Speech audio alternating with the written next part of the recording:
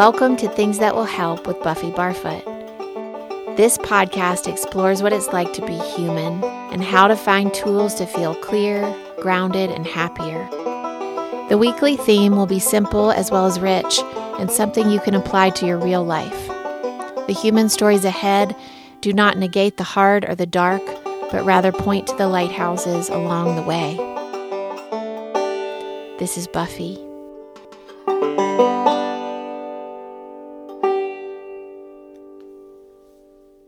I'm so inspired to talk about imagination and architecture and self-possession in a new way after stumbling onto Jason Reynolds. He's an author and advocate for young people, and he's a master of language and rethinking how language can make us feel, naming those feelings and then building something revolutionary with that.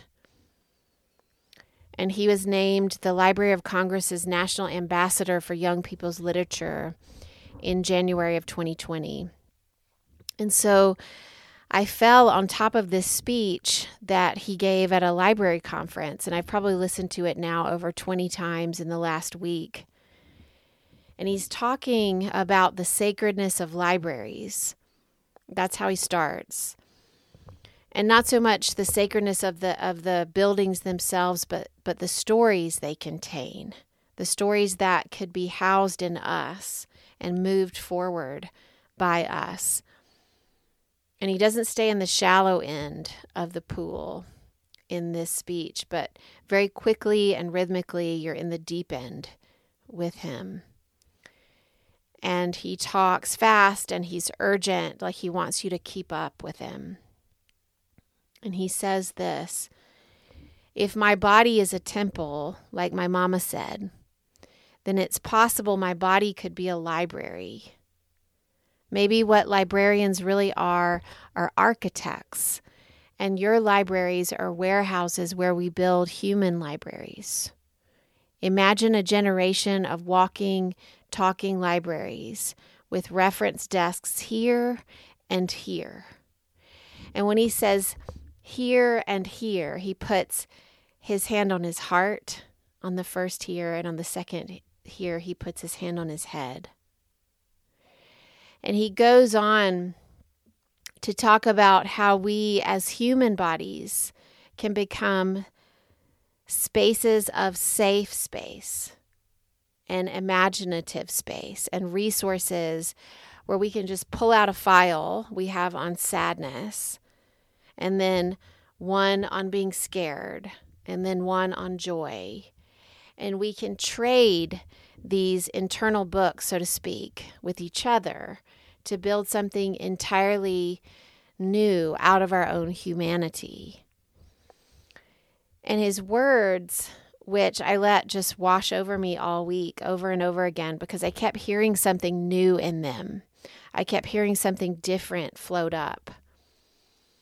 And this has started me thinking about taking our education systems and all of our systems that are already codified or petrified, may be a better word, and smashing the walls down.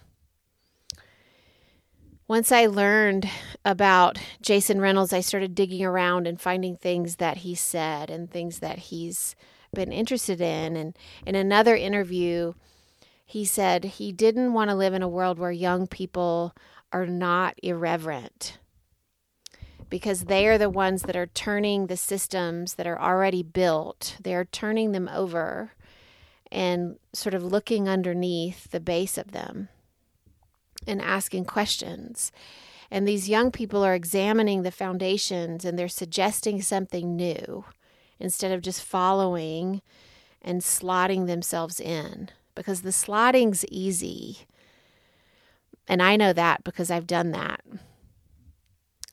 I went to get a master's degree, an MFA in dance, because it was a codified system that was an option. And I was tired of waiting tables and being a dancer, sort of limping along in Chicago. And I wasn't sure what to do next. So I went into a considerable amount of debt for 3 years of grad school. And looking back, I was biding time. And I don't think that I was tethering myself to my real gifts. And frankly, for me, it feels like now that was a mistake. It feels like lost time. But I take full responsibility for that because I think it is up to that person, that individual, not just to point a finger at an institution, but to take responsibility. But for me, it was more of an escape and a deconstruction than a building of who I was and who I would later become. The codified systems, especially the ones for artists, are not structured to support most of these humans after the program finishes. And I'm not saying that there's not good in these systems and good things that I pulled away from that pathway. But they can sometimes set up a quicksand situation by that I mean artistically and financially, sort of drawing you into a land of no return. And I think that I also became a part of this push and pull as a yoga instructor. I started to offer teacher trainings, and I would create these programs year after year to train teachers. But each year I felt more and more worried that what I was doing and what I was allowing wasn't helpful, because I was pumping out all of these yoga teachers out into the world. And I knew that there were not enough jobs for them. Even the yoga teacher training, so many of them are not able to house the individual yoga's path and nourishment because of all the material that you have to get through just to get people comfortable enough to teach, just to talk about the safety and the alignment and the right and the left and the therapeutics, just to keep people safe. What happens is the spirit of the yogi herself ends up coming up second because the system's broken. In the last few years, I stopped running teacher trainings and became more and more drawn to building the inner life of practitioners, of people who wanted the tools not just to check a box and go out and replicate that box, but instead offering something that was, in a way, giving people back to themselves for a lifetime, giving them back a sense of deep trust and their own relationship with their breath and their strength and their ability to just be in their body. Because what we have been taught to crave in our society as a whole is we've been taught to crave a magic bullet. And we want that degree. We want it to count. We want it to be seen as valuable by society and to be something that's already accepted, already codified and stamped as approved. Because going off trail to find the education that you're really seeking is so often considered risky and stupid. And it's really why I never did it. And I have to say, I really regret that. I regret not trusting myself as an architect more and being curious enough to stay in the in-between space for a little bit more time. Because if I'd done that, I wonder if I would have found this path sooner and maybe have a bigger body of work by now. But I try not to spend too much time in regret because I know that house well, and because it will slowly make a person die, regret, and all the what ifs and all those questions. It's not a good place to live. In this light, I think about Benjamin. He was such a misfit, and he was off trail for sure. But back then, when he was young, the world was different, and it wasn't celebrated or common.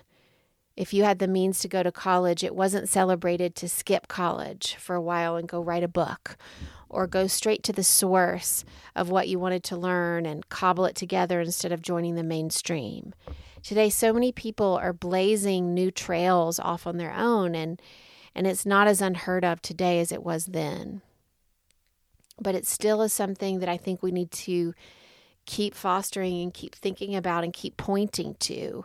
And in the spirit of what Jason Reynolds has to say, what if we become the safe space and the safe place? What if our bodies do? What if we become the institution? What if we become the sacred how-to manual? Instead of thinking it's outside of ourselves, and we started to reference ourselves, and then we lended that reference out to other people, and then they lended themselves out to us. Such a beautiful idea, such a cohesive idea. So what if we found our intersections and our places of sameness, as well as naming the places that rub us raw and places that we can grow? I watch Otis, my 5-year-old son, and he's never still. And he's rarely quiet. And I am going to follow him instead of restrain him. I'm grateful that he is not living in a time where a 5-year-old is expected to sit at a desk all day and not wiggle. Because Otis is building something with his wiggle. He's building something with his loud. And it's not just irreverent. It's that sometimes, but it's the beginning of something that he's discovering. And yes, of course, I can get tired of it. I can get very weary of it. But on my best days, I try to see him as building his body, his heart, his library, his language for the fullness of what's to come. And I'm not, if I can help it, going to let the world crush that out of him. And Coretta too, she's loud. That child is loud. And there is a boss in that little body. I was listening to one of my favorites, Joy Harjo, do an interview with Krista Tippett on the podcast On Being. And one of the ways that Joy Harjo describes her father, her biological father, she said he was 10% body, mostly spirit. And even then, he wasn't sure what to do with all that spirit. And I just love that. What if we described people that way? Instead of saying, she's nice, she has a beautiful house, he's handsome, they're smart, they're a lawyer, things like that, which feel like really concrete, kind of codified ways of describing people. What if we described each other in ways that are not in the usual system, where the walls are already built? So I thought about a couple of my people. Matt is soft wood. He is steady, but sometimes life can carve him into something else. So he's like malleable wood. He can be anything the people in the room need, and he's artistically thoughtful, and he watches, he observes, which is part of his ability to hold space. A girl I met last week seems to be, I don't know her very well yet, but she seems to be 80% body, so very present in her descriptions, articulate in her body. But she also seems to have this old ancestral knowledge of why she's here, and she carries both her grandmothers forward in her cooking. When I listen to Jason Reynolds speak, he's fire, he's transformative, he throws a lot down right away, and he spreads quickly, and he lights others in his path. He's an alchemist.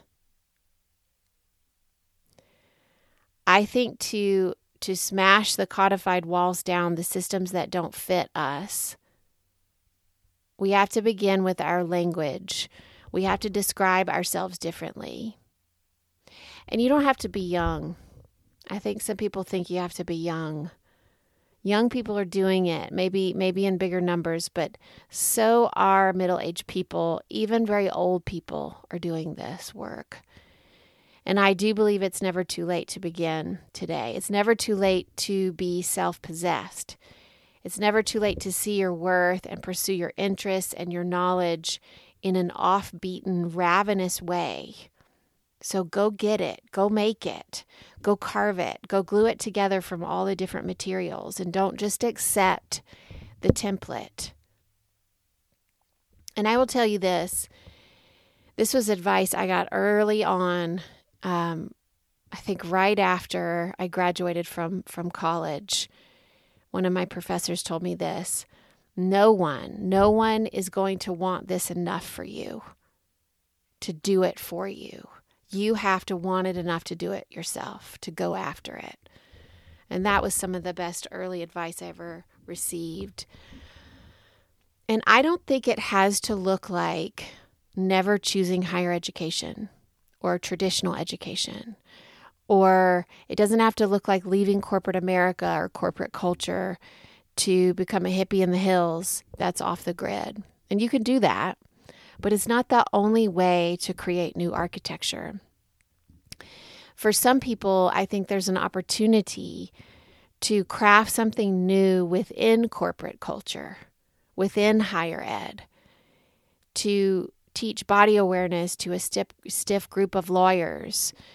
And maybe you're one of them. Maybe you kind of understand both sides. I have a dear friend that's probably transitioning into a consulting type of situation after working for corporate organizations for years.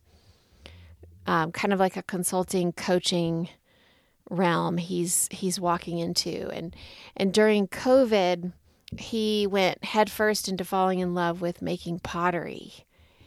And he mentioned to me recently that he might incorporate, when he's coaching somebody, that he might include a piece of handmade pottery at some point during their process. And he said it out loud, and then he was like, I don't know. Like, you could just tell he pulled back a little. He's like, I don't know. They'd probably think that was really strange. And I was like, no, do that. Please do that. Like, that's the most interesting starting point. Do that. Because that's like the sacred library. We can exchange very personal things, handcrafted offerings, as a way to resemble safe space and empathy. I see you. I feel you. I am with you. And that's what I'm saying. Hear me. And when we bring our heart and our body to the table, that kind of exchange is possible. So many of the corporate spaces and the spaces that we're used to and the spaces that we've been accepting for a long time because we thought we had to. Many of them are so money focused, and there's not enough good, and there's not enough art, and there's not enough heart, and there's not enough breath, and there's not enough pottery. What if you crafted something new to change the culture inside of it instead of just running for the hills? Because some of us are supposed to infiltrate what is already codified, and we're supposed to change it and not just avoid it and roll our eyes.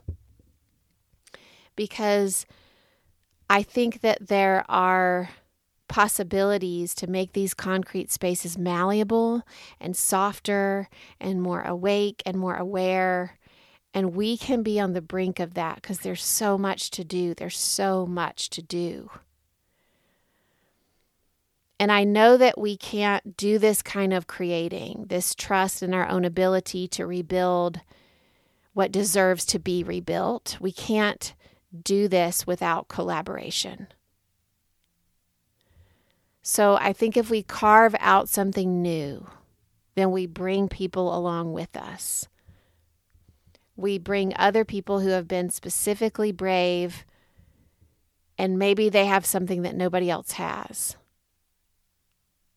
People that you know, bring them up, find a place for them to work and become themselves. Because God knows we need more of that. People to be in their specific purpose and in their specific talent pool. I got this text from a Things That Will Help listener last week, and she's one of my favorite humans. And she said, "Your podcast is one of the many messages from the universe that I need to leave my job." She said, "Tell me, do you have any connections that might bring me joy? Anything related to yoga, gardening, meditation, health, or nutrition?" And she said, "Using my Spanish would be a plus." And I loved her text. It was so specific and so clear, such a clear ask. And I loved that she couched it in what would bring her joy. And so that's where we start. There's a corner, there's a place for her. And so she puts it out into the collective space, and it begins, then we begin, just because she said it out loud, to work on it with her and for her. And because she said it out loud, it begins to work in her favor, I believe. And for most of us, I would say for all of us even, it's not super simple. And so we have to follow our instinct and our pleasure and our curiosity. And we have to be willing to imagine something that's not already here. Wouldn't that be something? I do believe there is a new language that's waiting for us. There are new materials yet to be discovered and mined. And you are the first one of you, the very first and only of your kind. Do you think of yourself that way? You are the very first one of you and the only of your kind. So why couldn't it begin with you? Complacency is easy. It's well-worn, and it's habitual, and it's where we've settled, and it's where we've stopped. But it's not too late to follow something completely new. Coretta, my 18-month-old, she has really tiny hands, and she will reach out and take your hand. She's a little bossy. She will take your hand, and she seems to be driven to walk somewhere with such urgency. And it's usually to like this little tiny, tiny roly-poly or some tiny weed or something that she's fascinated by. But something calls her, and she grabs your hand. She wants you to follow her, and so I follow her. And I usually drop what I'm doing, because what I'm doing is usually maintenance and upkeep and often not discovery. So more of this, more of following each other into the woods. There are still, I believe, so many treasures left, as many treasures as there are new births every day. It has not all been said, and it certainly has not all been done. There's a lot to do, so we should get to it. And please follow this man, Jason Reynolds. He's up to something that feels big to me and special, and his information is in the show notes. Thank you to Pinwheel for their support in guiding our process and getting this podcast into more ears, and for being kind of a special landing place for us to understand and deepen our mission and our work. And thank you to each of you for listening to Things That Will Help podcast. This is such a special place for me each week. To know that it's special to you means the world. If you haven't subscribed and rated and reviewed the podcast, please do that. It helps. All those little things help. And share with your friends. And if you'd like to become a patron of this podcast, all the information for that is in the show notes. Thank you all so much. Have a beautiful day.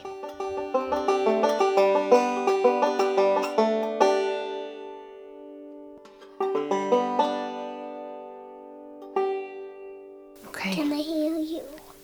They can hear me. They can hear you too. Do you want to say hi? Yeah. You can say hi. Hi. Okay, buddy. I'll come get you when nap time's over.